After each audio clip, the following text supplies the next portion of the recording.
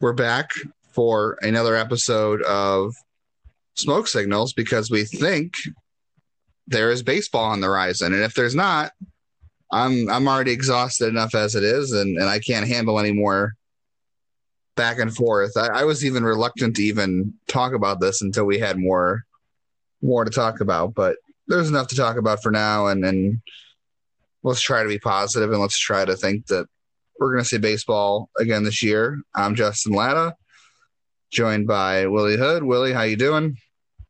Doing well, Justin. Thanks for having me again. Yeah, it's always good to talk about baseball, and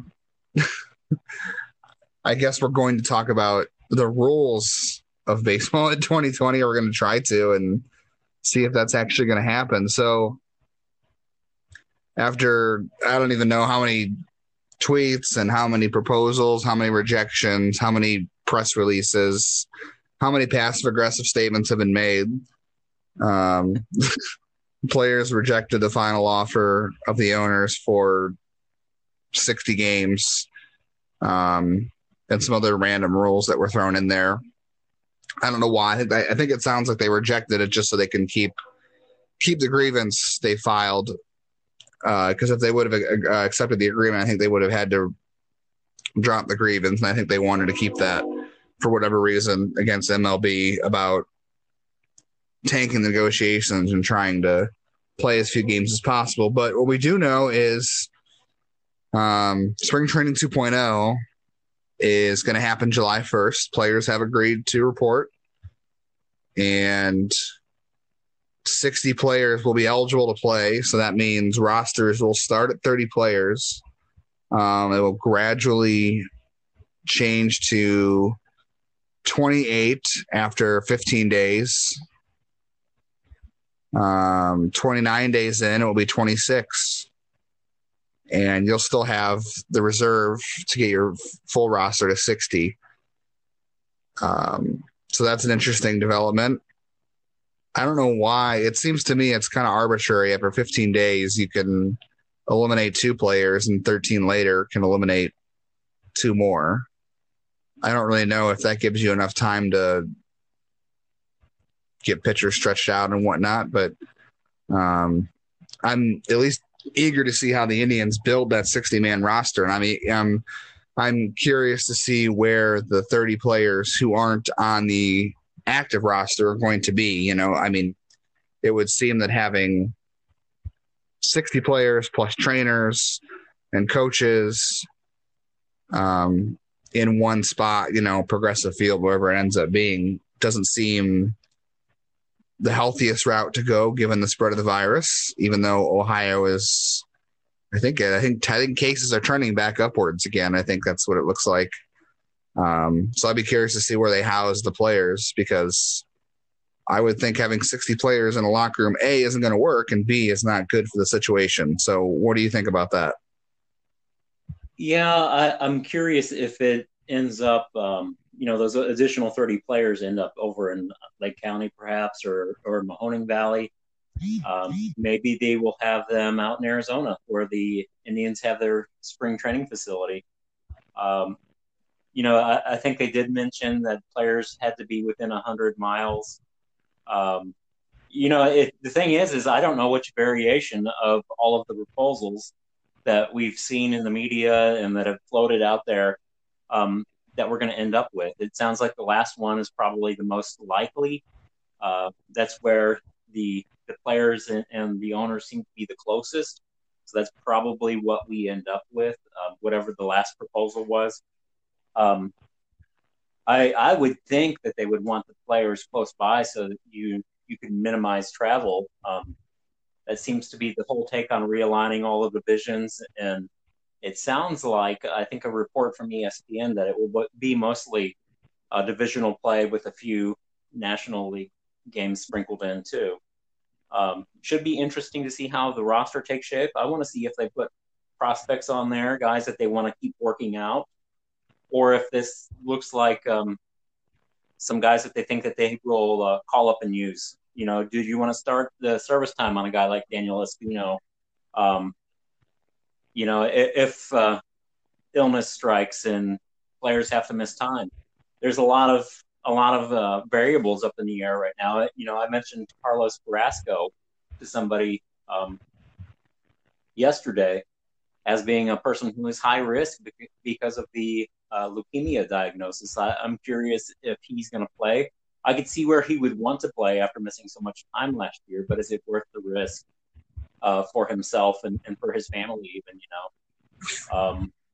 a lot of balls in the air, so to speak. And it's going to be interesting to see how all of this plays out for sure. Yeah, well, with regards to Carrasco, I remember, I don't even know how long ago it was, because it's only June. It's June 23rd, and I feel like it's June 80th. I don't even know the time. The time has been the days and months and dates this year don't really matter, because there's just no, I don't know. For me, during baseball season, I go by where the Indians are playing or what games are where. That tells me kind of what's going on, how much time has passed, when I'm tracking if the Captains are at home, if the Rubber Ducks are at home, if the Indians are at home. So I know where I am if I'm covering a minor league game or if I'm watching the Indians. Without that going on, it's been hard. I think, to me, time has just been kind of a general concept. It hasn't really been as normal as it normally would be, I guess. But I did hear an interview or someone talked to him, I want to say it was back in May, that he said he would play because he feels like he's a player and that's what he does. So I think he would, but I know I did just read that players may have to sign, some kind of waiver, acknowledgement of risk of playing with all this going on. And obviously he does come up because of his risk, but he also wouldn't lose anything if he doesn't play. I think I saw earlier today someone said most players will end up playing because they feel an obligation to their team and they feel an obligation to their teammates to play, not necessarily the organizations and the owners, but to their teammates. So I see that aspect, but Carrasco is one of those players who could opt out, still get paid, and not give up any service time because of his situation. And it's not like he's playing for another contract. He's, with his age and the contract he has with the Indians, he's kind of set. Like, whenever that ends, that'll probably be it for him in baseball, unless something, changes, whether he's going to the bullpen or,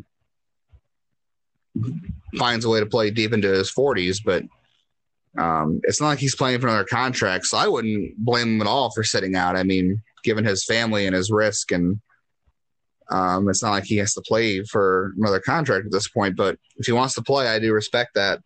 And obviously I did write last week about the roster situation. There hasn't been any detail yet on, okay, if your roster is 30, you can easily grab guys from your 40-man roster to take that 30-man roster. But what about the other 30? So if we're starting out at 60 total on July 24th, okay, to the extra players, because obviously you only have 40 players in your 40-man roster. So does the extra 20 guys, do they start earning service time because they're on that roster, even though they're on the taxi squad, or because they're there? Or do they only start earning service time when they're called up to the active roster, which is 30, 28, or 26? That's another question to think about. My guess, though, at least initially, is if there's a guy on a 40-man, if the guy's in the 40-man roster, he'll be part of the taxi squad. And that probably even means guys like Giancarlo Mejia, who haven't been above high A at this point. If he's healthy, I would assume they'll bring him in and work him out just because he's on the 40, or maybe they make a 40-man move and they DFA him and add somebody else to it. But I would think, Daniel Johnson will be here. He's on the 40, but I would think other guys too, like Eli Morgan, would be part of it. I'm trying to think of any pitchers in AAA that might not be on the 40-man roster. But Nolan Jones to me also, and I even said Kai Tom just to have the extra bodies around in the outfield, even though they have a ton of outfielders. That's kind of how I feel like they would set the roster up. But there's still some questions to be answered there, obviously.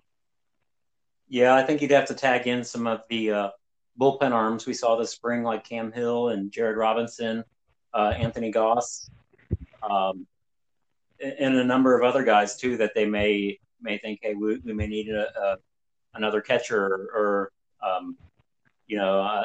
another outfielder or whatever it is, an extra arm like maybe Adam Scott that they could, if things get bad, they could use as a lefty out of the pen or something like that. Who knows at this point? But I think we can say pretty assuredly that they won't give these guys service time. They've not been very generous as far as service time goes with these players. So I don't think that they'll get service time for it unless they are already on the 40-man roster. What it sounds like, it'll be a camp run similar to Instructs in the fall. And I would expect that they include some of the top prospects to get these guys a look and get them some innings for this year, and maybe they do call in an Ethan Hankins and a Daniel Espino just to get them some innings and get a look at them and to work on some things. But those guys they're a few years away still. And, do you call a guy like that up? No. You bring them in and you work them out just for the exposure, though. Get them around some more advanced pitchers up the system from them and get them the innings and gone some pitches with them. See how they're doing with Espino, for example, with his changeup. See how his changeup is coming along. I think it'd be an opportunity that way.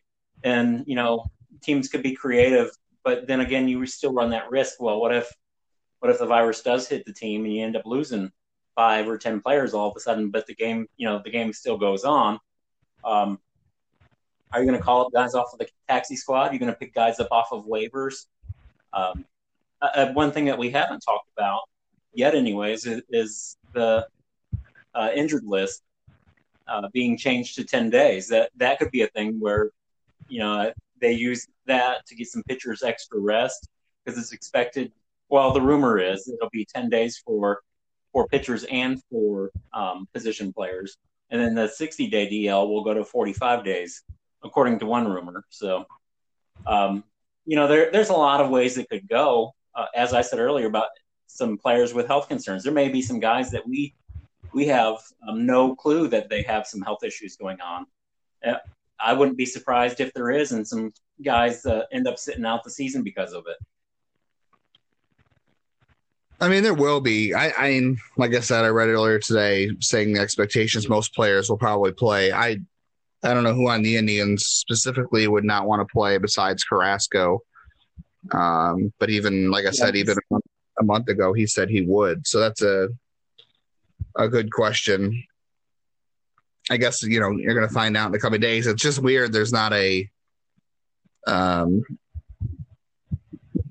there hasn't been an agreement in place. That's the one thing I really wanted to talk about too, is if it was yesterday or if it was over the weekend, I was texting you and I was like getting frustrated because they couldn't come to an agreement on money and schedule, but it had been, I don't know, months. Like, it felt like it's felt like months. It probably hasn't been, but it's felt that way, that they never had an agreement in place on the safety protocols. And it still doesn't seem like they do. And I'm just like, how do you not have that worked out first? Because you could get into this thing like, okay, July 1st is spring training and the season starts July 23rd and it's going to be 60 games. You could get 2 weeks into spring training, it could be July 17th. And you've got, 2 teams that have 10, 15 guys that are testing positive for the virus. And even though they're asymptomatic, they have to be probably out of commission for 2 weeks, for the incubation period and, quarantining. So you lose, 2 teams right there lose 10 guys, and then they've got to rotate new people in, or they've got to worry about the other guys that might have been exposed. And what's the plan if that's a bigger deal? Because we already saw in Florida, the Mets, the Phillies, and the Blue Jays all had to close their spring training complexes because there was an outbreak. And it wasn't just players, it was coaches too. And you sit here and you worry about someone like Terry Francona, who's in his 60s and has a heart condition, who's had surgery. And then you look at, you can't not have Terry Francona not travel with the team. You have to say, well, you can't really socially distance. He can wear a mask, but he can't really socially distance from them. What about a trainer? Maybe you got a 40 or 50-year-old trainer that has a kid who, might have some pre-existing conditions that might make him at risk, or might have a family member living at home, an older parent or something that might have an issue. Trainers can't socially distance from players, because if you're stretching out a player's legs, or you're attending to an injury, or trying to give them treatment to be ready for a game or recover from an injury, those trainers can't be socially distant from players. So there's just so many little things that make this complicated, and for them not to have those little details worked out before the money, the money and the schedule obviously make up a lot of this, but this is such a unique situation. It just seems odd to me. They never had this stuff in place. And it just seems like there's so many little things that if they're not also worked out, then we just spent 2 months reading press releases and tweets from the leagues and then the players on a season that might not even happen, because all these little details could really throw a wrench into everything. As I said, there's a lot of balls in the area. There's so many variables. Great examples there with the trainer and other considerations that factor into all of this too. Now, I'm curious if it's less about having health and safety protocols in place and more about using that as leverage and saying, well, we will agree to that, to the terms that MLB has provided, but we also want this. So I'm just curious if the players union was using that take on that. I'm assuming that MLB has sought professional medical advice, and they don't just have a couple of guys sitting in front of a computer Googling answers or Googling things that hey, we need to throw this in there. I'd hope to think, or I'd like to think that they haven't taken that approach anyways, but you never know. Hopefully that they are using medical professionals' advice in all of the safety protocols that they are lining out. And in my understanding, the document that they provided the players was something like 70 pages long, or maybe even longer than that. That's pretty significant. And if you expect all of the players to learn and to know all of that, it's just not going to happen. It's information overload. That's why the teams each are supposed to have an individual who will control all of it too. And I suppose teach all of the players what the safety protocols are, including the coaches too. As you pointed out with Terry Francona's health condition, he's a high-risk candidate because of age and heart condition. Those are pre-existing conditions for him that he will definitely have to be careful about. I think there's individual responsibility, but I think there's also a social responsibility for himself and for others and those who are around him to protect him too. I'm hoping that MLB has some pretty strict guidelines in place, that they're testing frequently, and if there is an outbreak, that they're going to pull those players, quarantine them, and then that's where they're going to have 60 players ready in case that there is 5 or 10 that do end up sick. I just kind of have I don't know, maybe this is just how I feel, and I'm sure that people don't feel the same way, and that's okay.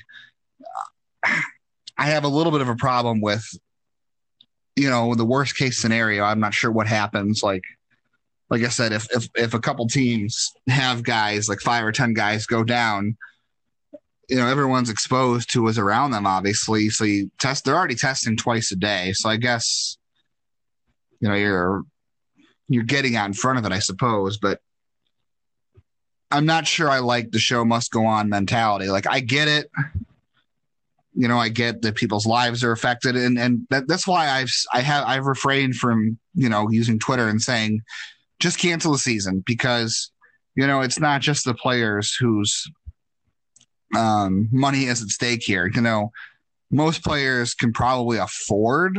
And speaking major league players, maybe not all, but most major league players could afford at this point if the season was canceled, and the owners could too. And the owners aren't going to, lose their houses or not make their mortgage payments if there's no 2020 season. We know that. My issue is with, writer, and this isn't not us, neither of us make our living from this podcast or IBI, thankfully.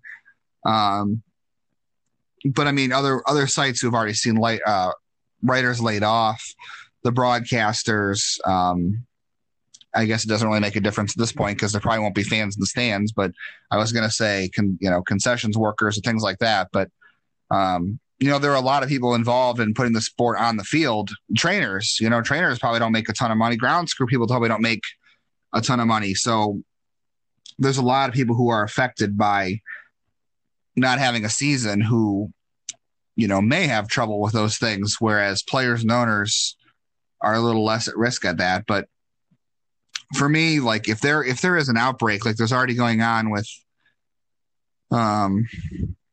in camps, I don't know. I'm not sure I'm comfortable with the show must go on mentality if there is some sort of significant outbreak. But yeah, like you said, hopefully there is, in that long document, there is some sort of plan in there where if things kind of spread more than that you would hope, that they have some sort of backup plan or some sort of protocol in place to, think about people's health first. I think that they are addressing it in sheer numbers. That's why you see 60 players in camp instead of the full 40-man roster. I think that is the thing. And I've thrown out 5 and 10 players. I think that's a significant number to a 26-man roster. Let's say you end up with 5 guys off, and what if they're all your bullpen? It could wipe out a bullpen. It could wipe out a starting rotation. It could be your infielders because they watched a video together and one of them was sick and didn't know it, Here's another factor in is, let's say one of these players visits their grandparent and then the grandparent gets sick and ends up passing away from it. There could be collateral damage, so to speak, with the tally of lives that could be at risk from this. I work in the healthcare field and I've told you I've seen a significant change in the community I live in where people are more cavalier about it now,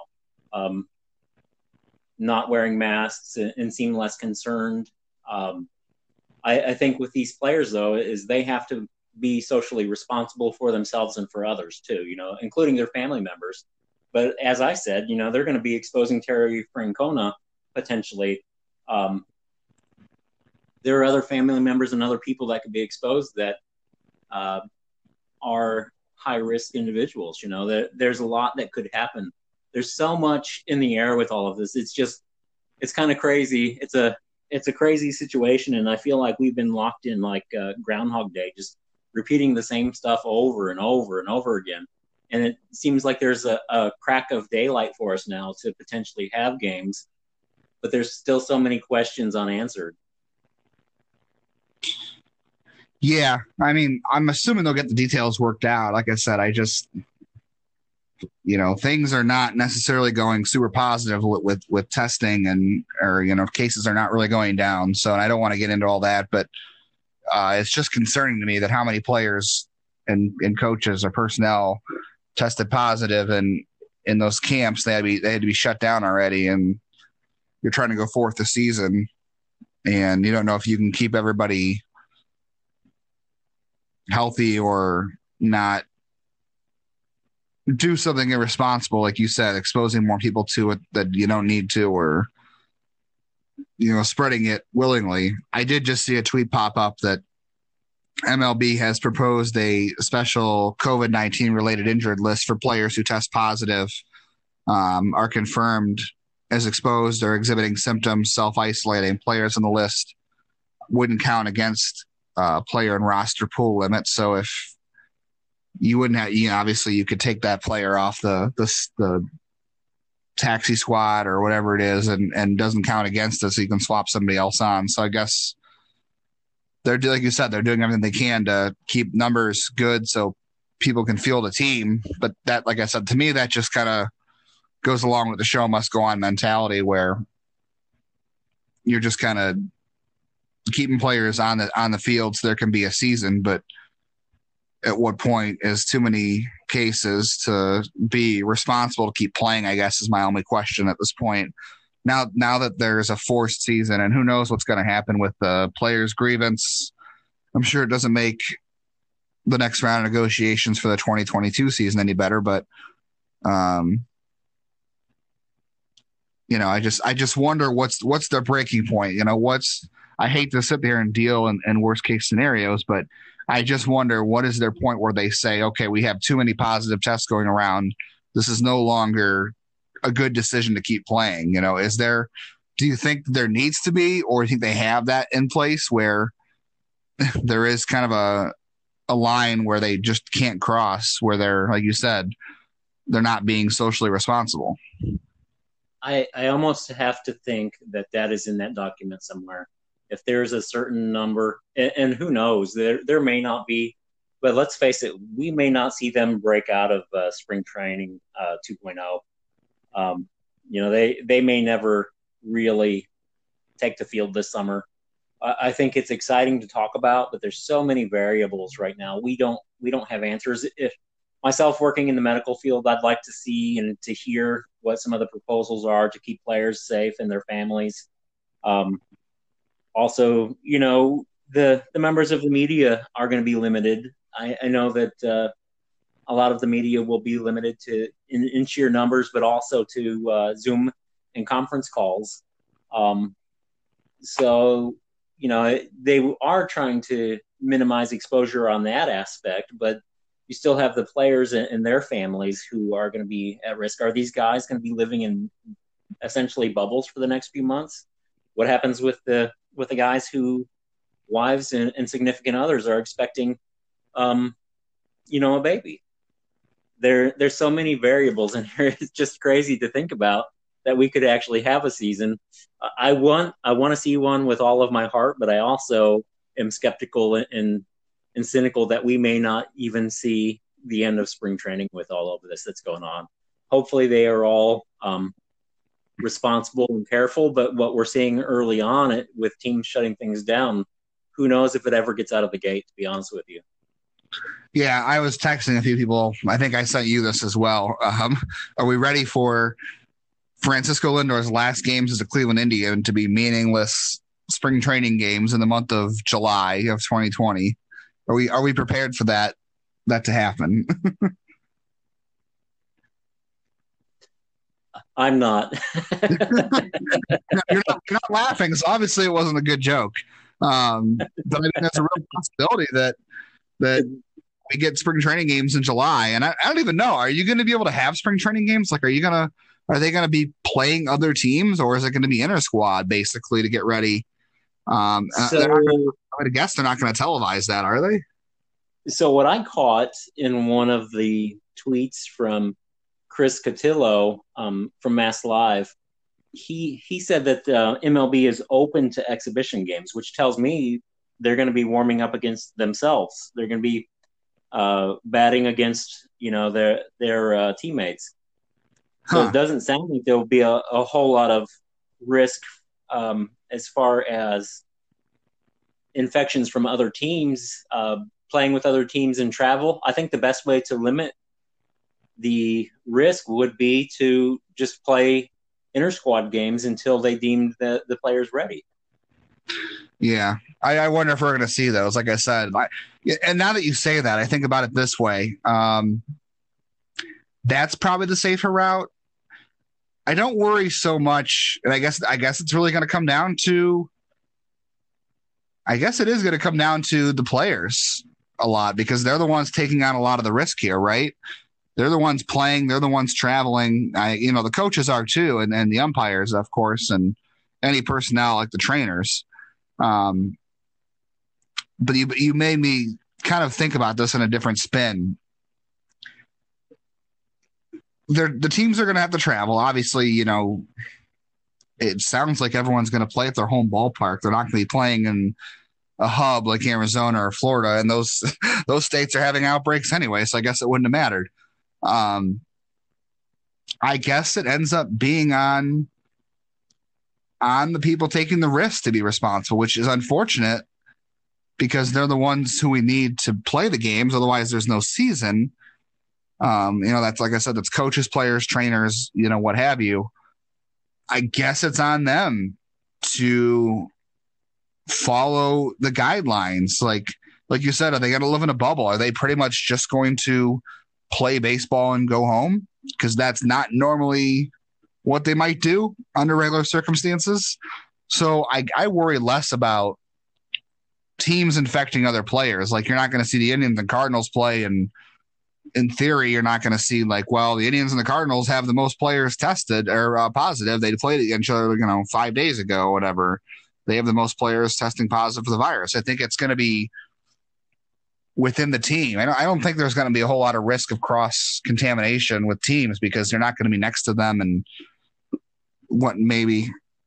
But I guess it's just going to be, relying on the players, trainers, and coaches to not, besides playing games, to not put themselves at risk by going anywhere else or not wearing a mask when they should be, or I think that's where the testing comes in, multiple times a day too, is you are expecting the players to be socially responsible for themselves and for the people, that they surround. But at the same time, they are holding them accountable, so to speak, with the frequent testing. And twice a day is pretty frequent testing.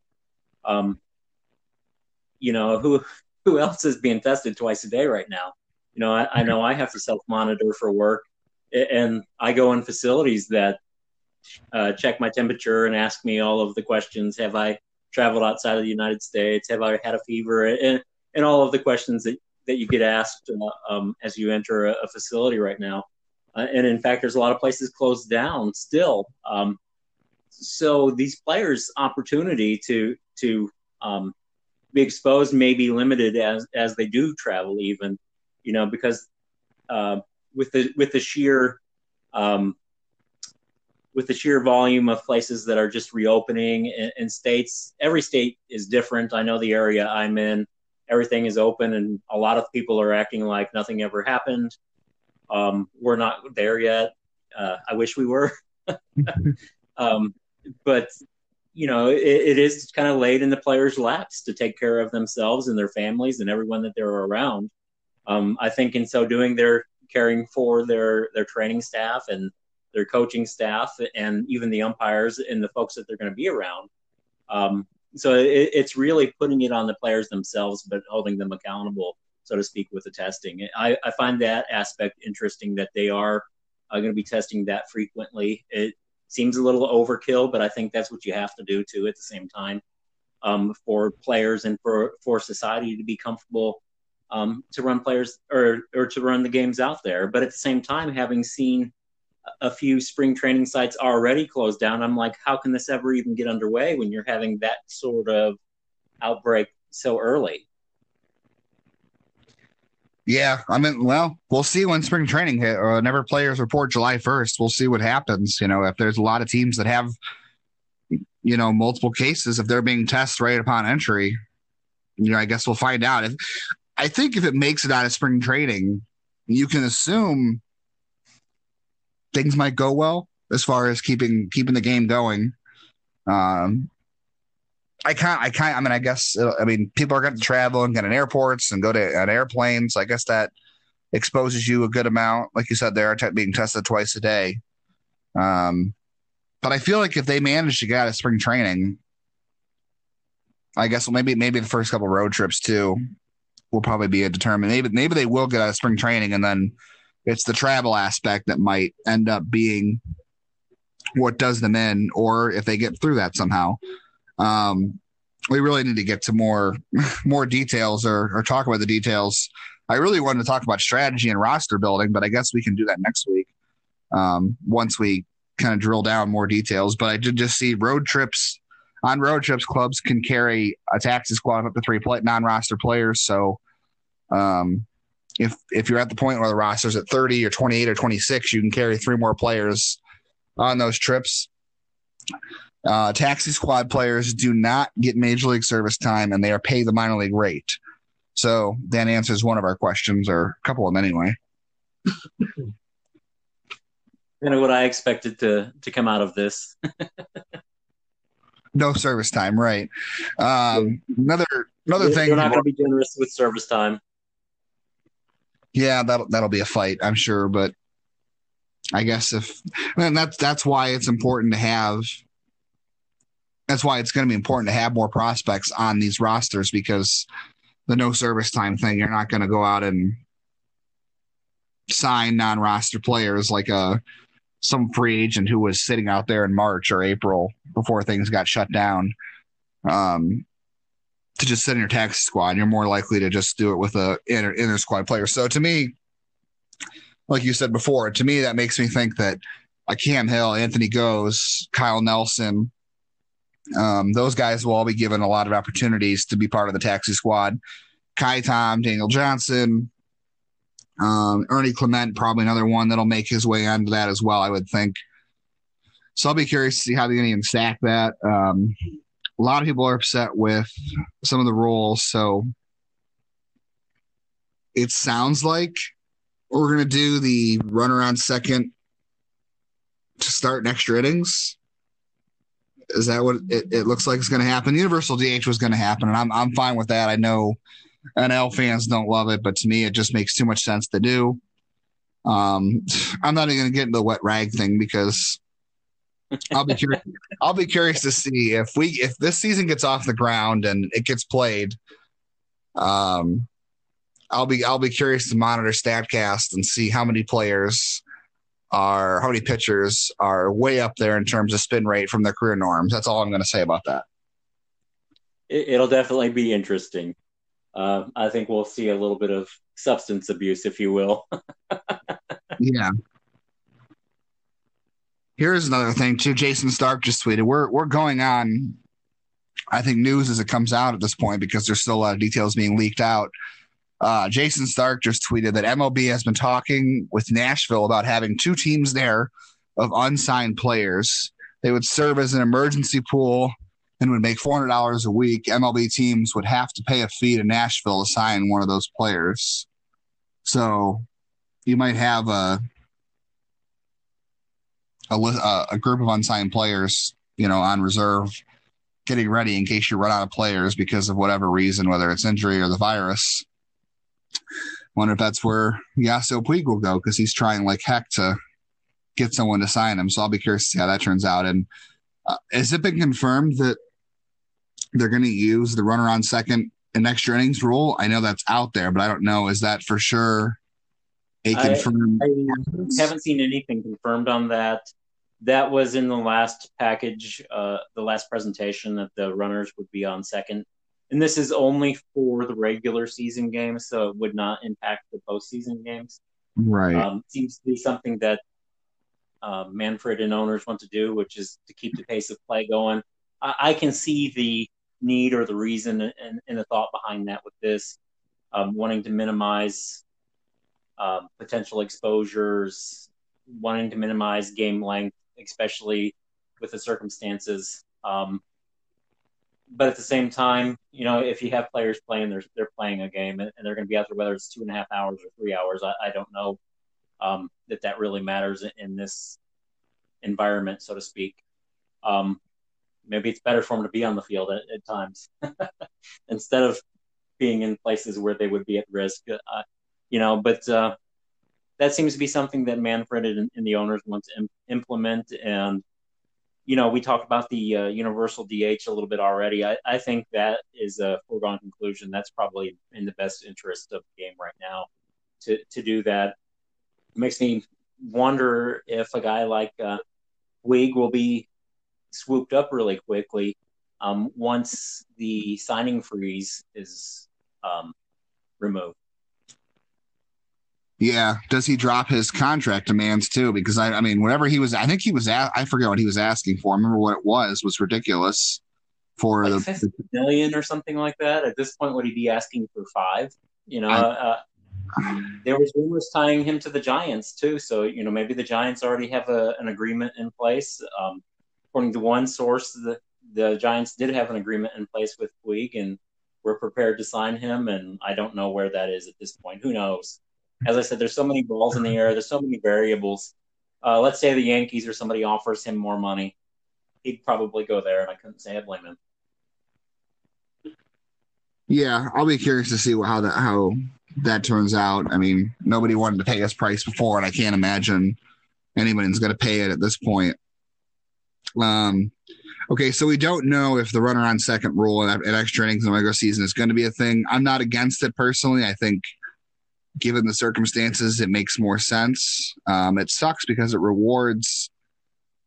It can reward teams for bullpen mismanagement where they've done everything they can to get to the extra inning, or the bullpen's performed well, and all of a sudden you put their best relievers in a situation where they have to come in with a runner on second by no fault of their own. And I think in the major league level, it can reward bullpen mismanagement. It kind of unevens the playing field, so to speak. But given the circumstance, I'm not against it. The trading deadline is August 31st, which makes sense, but that would give you about 35 days to decide what you need, and 35 days is not a whole lot, especially when we're talking about someone like Francisco Lindor. Could the Indians move him? I just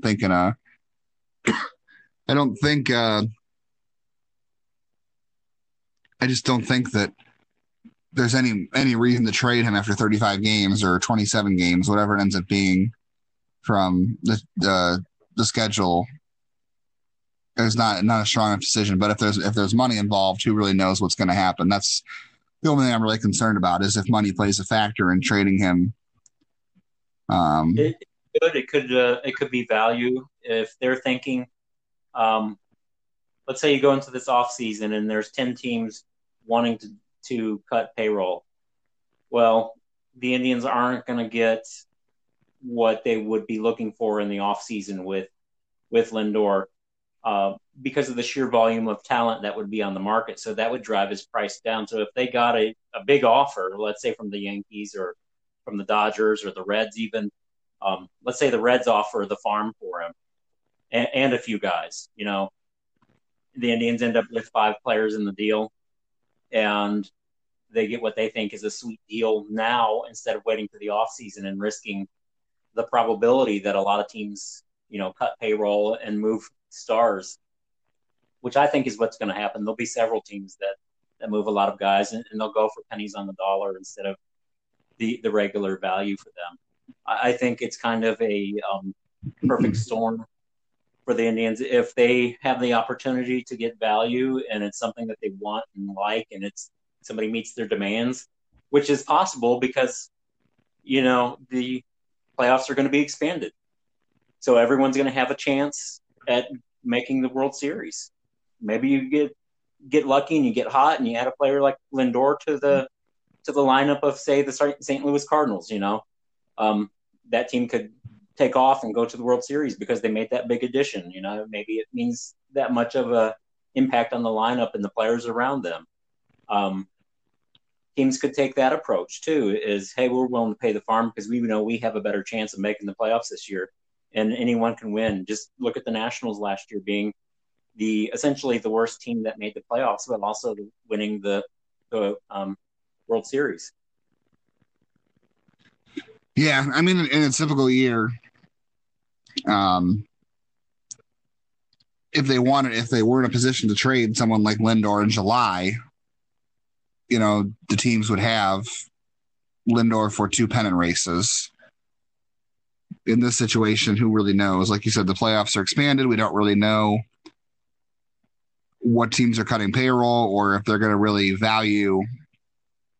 In 60 games, anything can happen. I mean, the Pirates could make the playoffs at 40-20, in a short season because some players outperform expectations through a certain amount of games.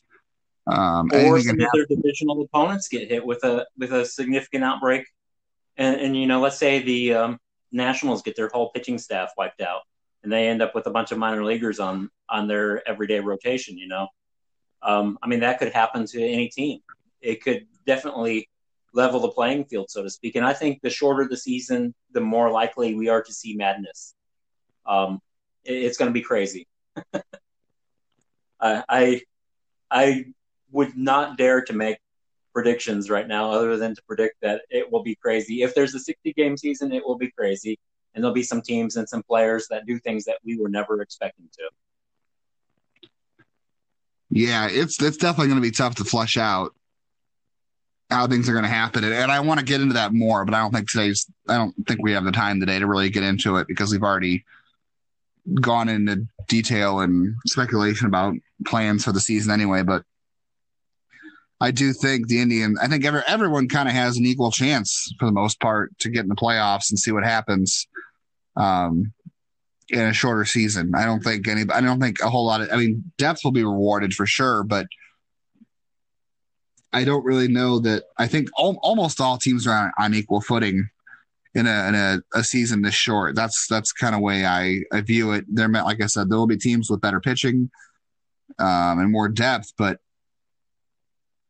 random variance is going to play such a big role in such a short time that some of those advantages may be lessened. There won't be much there at the margins to gain from as there would be through a 162-game season.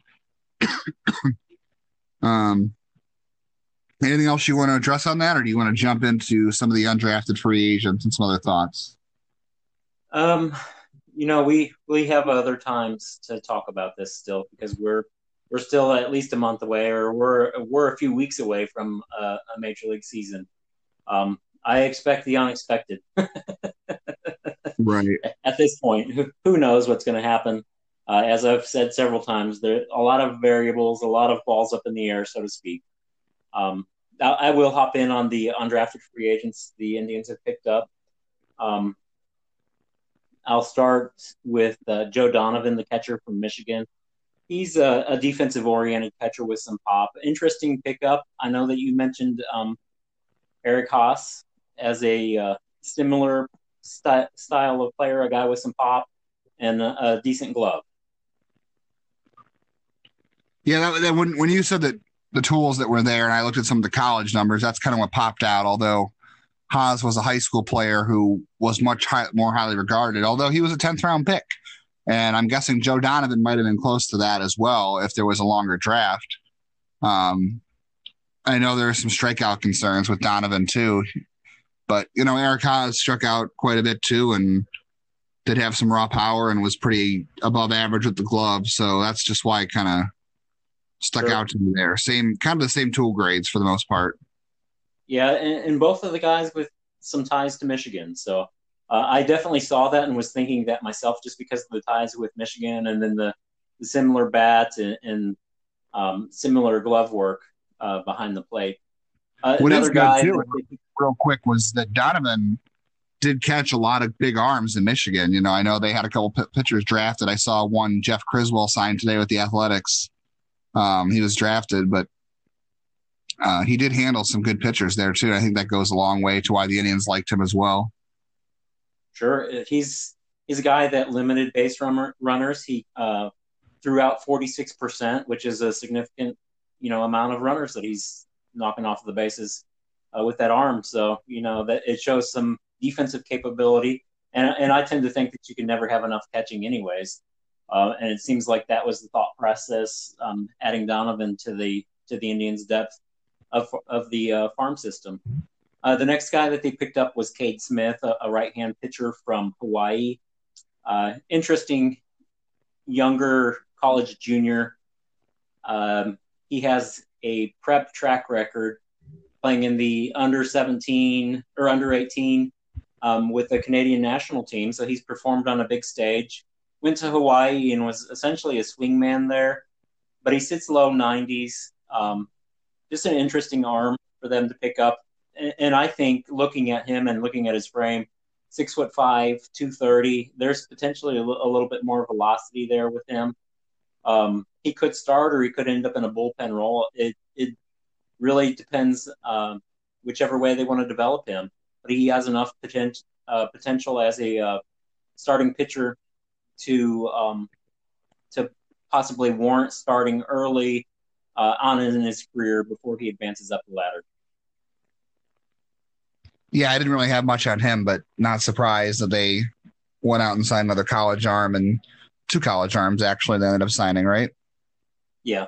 The next guy was Jaime Arias, left-hand pitcher from Fresno State.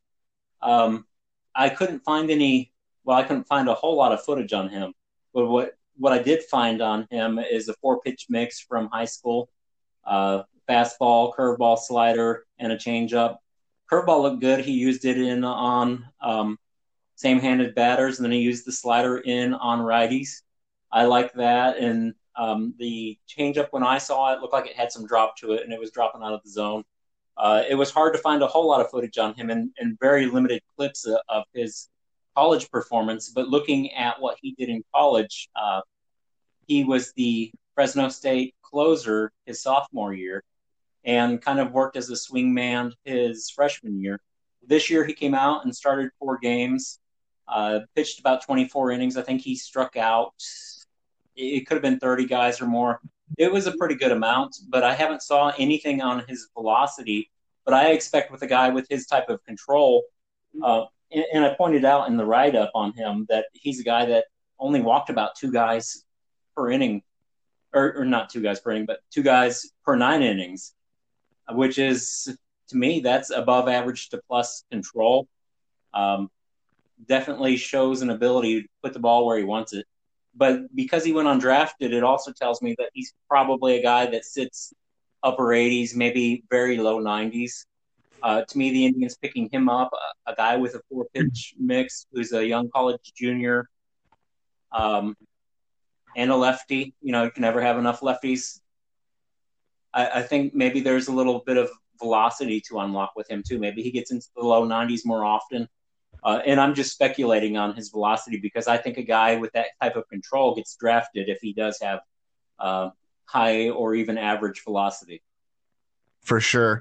Kind of fair to call him a poor man's Logan Allen. And it doesn't really matter which Logan Allen it is because they're both kind of the same mold.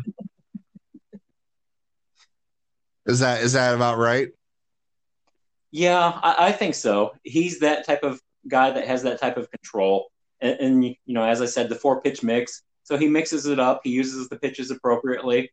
As I said, pitching in on lefties and then pitching in on righties with the sliders. So, it's something to find a guy with that pinpoint accuracy and see what you can do with him. Maybe they bring him in and he picks up 3 or 4 miles an hour just with long toss or something. Who knows, but it's something that they seem to target in the draft this year. All the guys that they drafted had above average or better control, and that's rare to find.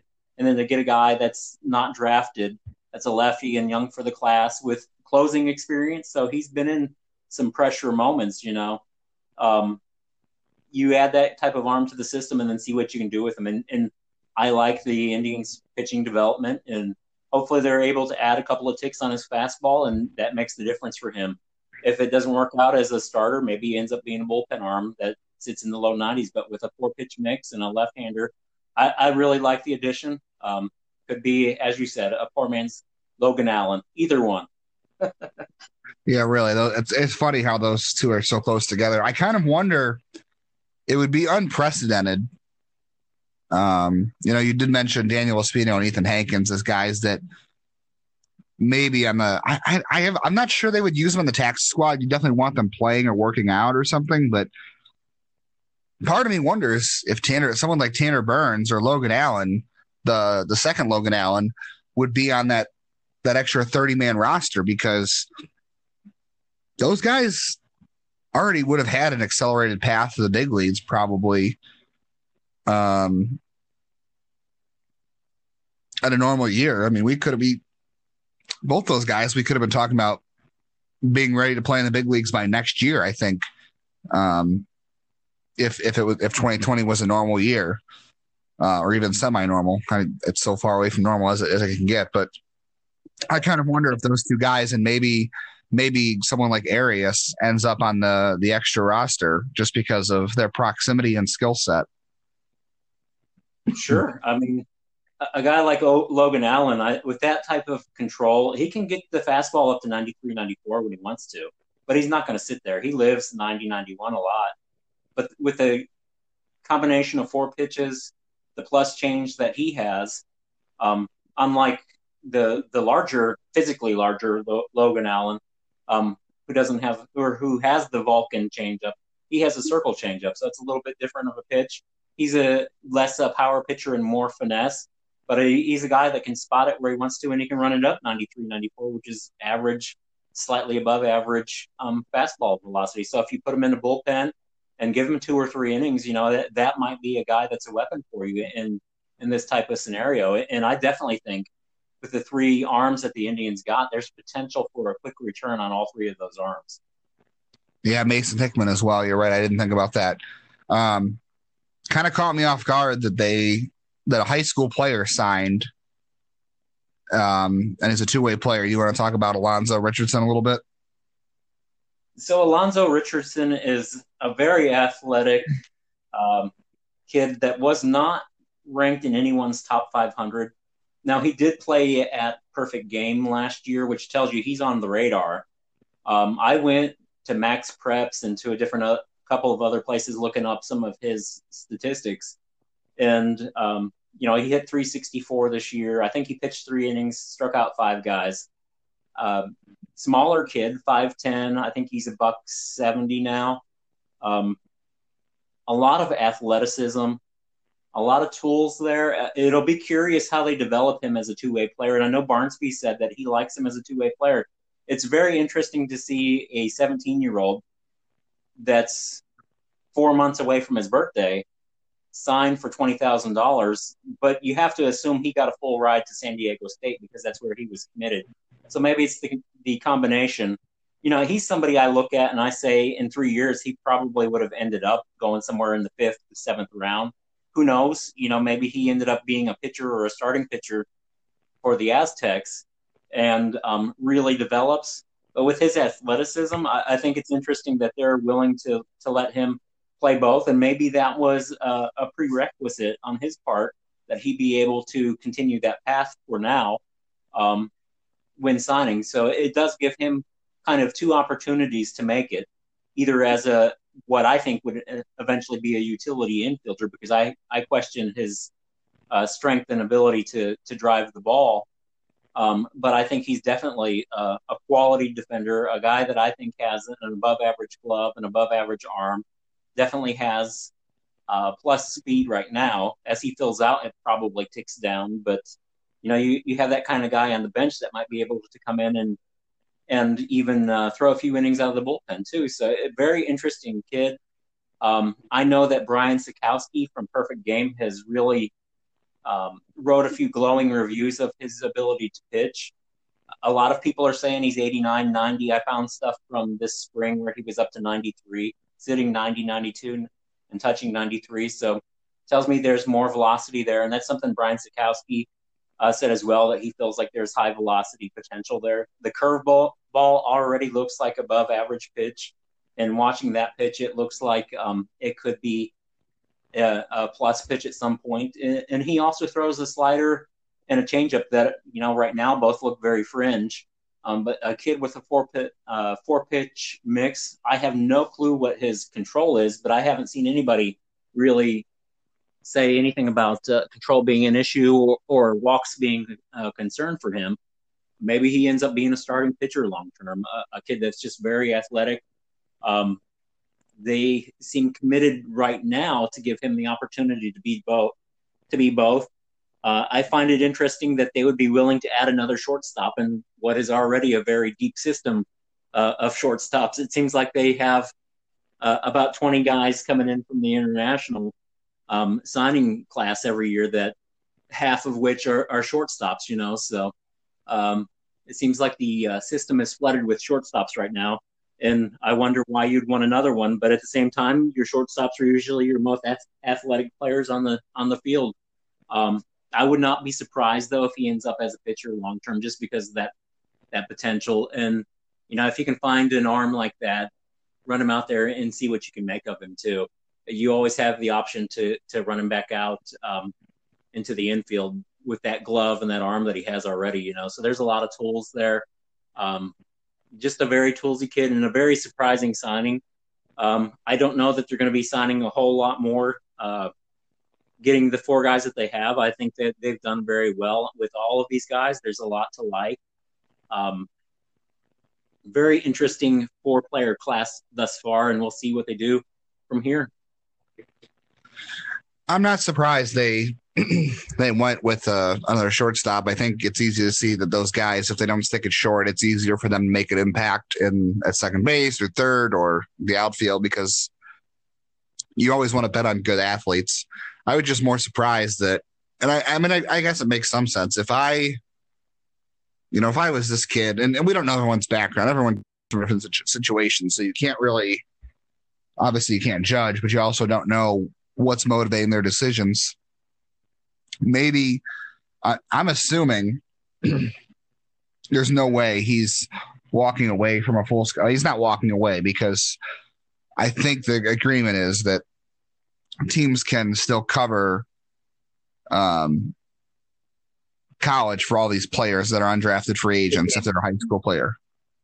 Yes, if they're a high school player, they can pay for their entire 4-year academic journey, as far as like his commitment to San Diego State. So he'll get San Diego State paid for in full, and then he'll get the $20,000 on top of that. If I was a 17-year-old, and if you asked me when I was 17 and you offered me $20,000 and you offered me a full scholarship like that, I would have probably ended up signing, just from where I come from. So, maybe it's about personal background. Maybe it's about his not feeling like he wants to go to school, that he wants to pursue a professional career, but also having an opportunity to do what he loves and wants to do. And that, as a two-way player, I think, he has twice the opportunity to succeed at it. Right. I think it does make sense. And this is not uncommon for anybody who might be wondering. I'm not 100% on this, but I do remember this in some situations. There is a certain round where this cuts off, I'm almost positive. If you draft a player as part of their signing bonus to their contract that you sign them to, you can still pay. You can pay for their college at some point in the future. The team is responsible for their college, a high school player, if they draft them. I think after a certain round, that's not legal anymore. So this isn't new. This isn't like some sort of new stipulation. It's always been in the past. I know, if you remember Mitch Brown, who oddly enough was a San Diego State commit. The Indians drafted him out of high school, and they ended up, paying for his full ride. He was like a second round pick or a comp pick, I think. Or maybe he might have been as deep as the 5th. I can't remember. It's been a few years, but they paid for his entire ride to San Diego State. So this is not uncommon. And you're right. To me, it makes sense. $20,000, and you're not walking away from a scholarship. You're still getting and to be fair, it's not like baseball scholarships are great anyway for school, because there's no 100% scholarship for baseball. This way the Indians paid for 100% of his college at some point. So he has that option, and he gets $20,000 and gets started in pro ball. So in some ways, this is really better now that I think about it, because you won't get to play college ball, but your scholarship's not 100% anyway at that point. And, now it is all covered, and now you're getting $20,000 advance and you're ready to start your pro career. And it's an interesting signing. I'm curious to see how he's developed too. And it's a player that really fits their mold anyway. he's so young. It's almost as if he's an international signing. As I said, he's still 4 months from his birthday, so I mean that's highly unusual to get that young of a kid in the draft. Um, he would have been one of the youngest ones available. There was one player I know of that was in his 16 and a half, Jeffrey Walters, I think his name was, from Georgia. That was a pretty talented outfielder that did go undrafted. And be interesting if somebody signs that 16-year-old. Um, very interesting if it was the Indians. Yeah, But I can't blame I can't blame a kid for taking $20,000 and his education paid for. So what if in 4 or 5 years professional baseball hasn't worked out for him? He's 23 years old. He can go and get a bachelor's degree and have it all paid for. right. There's really no risk there. I think could he have gotten more than $20,000 if he had gone to school and been drafted in 3 years? Yeah, with his skill set, that might be likely. Or he could have decided to go to a junior college and been drafted sooner. There's a chance that he could have gotten $100,000 in a couple of years. But 20K is 20K, and I mean, I'm not sure where he's from. We talked about the tax implications. He's from California, so maybe 20K is more like 10K. I don't know. 15K, whatever. But his college is still covered, and that's money he didn't have before. And he's going to an organization that is pretty good about developing players like him. Athletic shortstops who also are young and has a great arm. So a lot of chances. I think this is a lot of opportunity for him. He's got, like you said, he's got an opportunity to play shortstop. He's got an opportunity to pitch. He's going to an organization that likes the kind of attributes he has, and his college is paid for. So there's a lot of opportunity for this kid. And let's say he went to school all 4 years to San Diego State. He ends up a senior and then gets signed for what, $5,000? And some clubs charge a $2,500 fee when the players sign the contract. It's one of the little loopholes that teams have to stretch their pool. And I know the Tampa Bay Rays use that, and the New York Yankees and a few other teams use that loophole to stretch their draft pool. But let's say, he ended up injured and then came back and ended up as a senior sign in 4 years. 20K, he may not even have saw 20K. He may have just saw 5,000 or 2,000 or 1,000. Some players don't even get that much. So to get 20K and get a full ride to San Diego State and to be able to come into the player development system of the Indians at such a young age and start his professional career, I think it's a great opportunity for him. And we'll see what the future holds. Definitely somebody worth keeping an eye on. Yeah, I'll be curious to see where he goes. You and I have not started going through. I know I put together like a rough list, and we'll talk about this in the coming days or the coming weeks. But our new top 50 with the new players. I don't know if I will have him on it, but out of all the free agent signings they've had so far, I would say if any of those guys are going to be on it, it might be him. I don't know if I would have the other three guys on there. I think they're the only one I would say. Joe Donovan was probably going to be drafted somewhere in the 8 to 10 round range, in my opinion. Baseball America had him ranked at 307. He was top 300 at Perfect Game. So he was somebody that did have some hype behind him. Obvious questions with the bat. Is he going to hit? He may be a Mendoza line hitter. I don't care if he's racing runners like he was in college. That won't matter. And he does have some pop, so maybe he's a guy that is a backup catcher his career. Maybe he just ends up being a depth catcher long term. Of the four, looking at the projection and what could be, and the tools that they all have, it's hard not to like what Richardson has. When you have a kid with a couple of pluses already, I could put a couple of above average grades already. Defensively, I think Richardson has that with the glove and with the arm, with the speed. He's a kid with a 60 speed, so there's a lot to like on offense. Is he going to be able to hit? He may be a kid that, as I said, he could be another Mendoza line hitter, but a guy that has a role as an arm out of the bullpen on occasion, and also a utility infielder. So he's very interesting. And the curveball, as I said, is already getting above average grades, and it looks like it could have plus potential. And a fastball that's running up to 93, get a little bit more muscle mass on that frame of his, and I think he'll be mid 90s with ease. Yeah, I'm definitely going to consider him for the top 50. You're right. Jonathan makes a lot of sense as well. That's an upcoming project I want to work on with you. Do you have any other thoughts? Are you surprised that we don't have any of the 6 picks signed yet? I suspect that there are agreements already in place and they're working out all the physicals. They'll probably announce them all at once as they did last year. That way it eliminates a lot of the trying to posture and leverage. I think with the circumstances, there should be no rush to get these guys in and signed anyways. It's not like you're going to run them out to Arizona and get them to play. So work through the physicals and everything that you need to do with the players. Bring them in at a staggered pace to get their physicals, get them acclimated to the system or to the organization. But no need to rush to announcing all of them. I saw Ruben Nibla say welcome to the organization to Tanner Burns the other day, which I think is a pretty good indication that Burns is in agreement with the Indians and they're just waiting to announce it officially.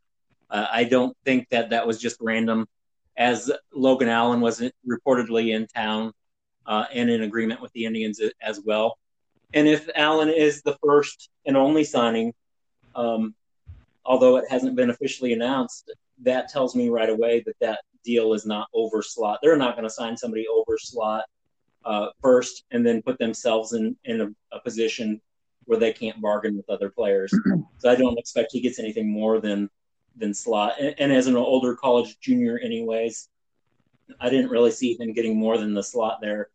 But as I said, I don't think it's surprising that they don't have a bunch of signings announced yet.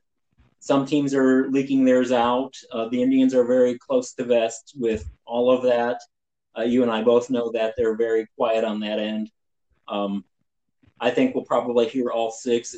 And as Scott Barnesby indicated the night of the draft, that they felt like they would be signing all of these players. He said something to the effect of having agreements or having all 6 players under contract already. That's a pretty good indication that they had something in place where they felt very comfortable that they would be able to sign all 6. Yeah. Yeah, I imagine that'll be the case. So when those signings do happen, I'm sure we'll talk about them. We'll write about them. You'll get all that. Before we get out of here, if any subscribers are listening to this point, should have said this early in the podcast to promote it, but my interview is up with P.D. Halpin's high school coach, Keith Ramsey, or at least he was his high school coach for 28 games, if you count Fall League for his senior year. That was how long he coached him for. But with Keith Ramsey was also a Indians minor league pitcher for a couple of years. He was drafted in 2002 by the Indians. So I talked to him last week, and then he gave us a good look into the kind of player P.D. Halpin is, and he thinks P.D. will sign. He said that P.D. was wearing an Indians cap to his graduation walk. They did kind of a socially distant graduation walk, and he was wearing an Indians hat. So would seem that he's excited about signing. So I think that's a good sign, a good indication that he's going to sign. And Ramsey thought so as well. So if you're a subscriber, it is insider only, but I encourage you to go read that. I know some people have signed up just to read that, specifically Petey's family. I noticed in the new signups we had. So thanks to them for reading. And I'm next week or maybe later in the week, depending if I can get to it this week. I'll have Milan Tolentino's head coach from high school. We'll talk about him. I haven't really got anybody else to respond yet, but there's a couple other players that are, the college guys were really hard to get a hold of their coaches because,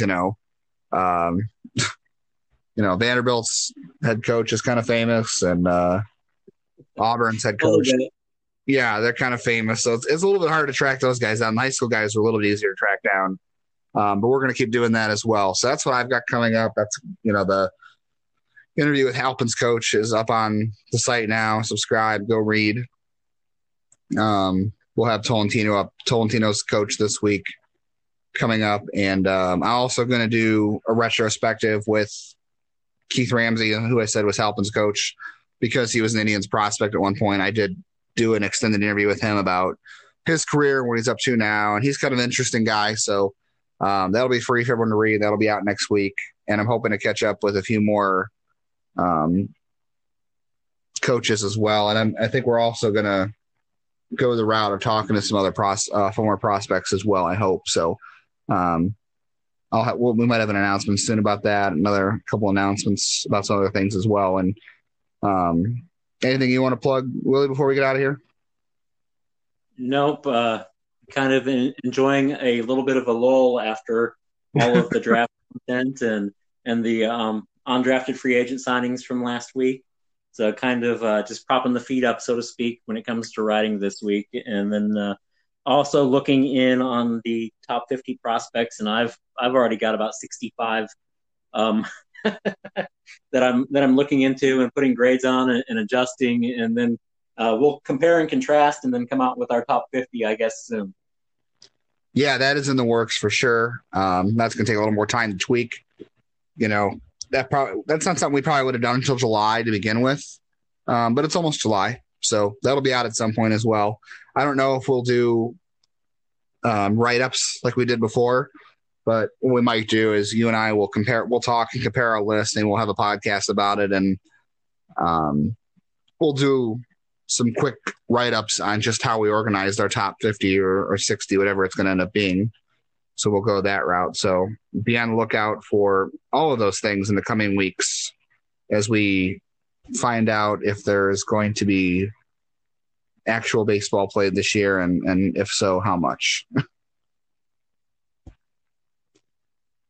All right. Well, thank you if you listen this long, and we will try to get back to you either later this week or early next week as more details come out about the potential season. And I think we'll dig into roster construction a little bit with this unique situation and maybe some strategy around that once we get more details. So thanks for listening. For Willie, I'm Justin. This has been Spoke Signals, and we will catch you soon. Stay safe.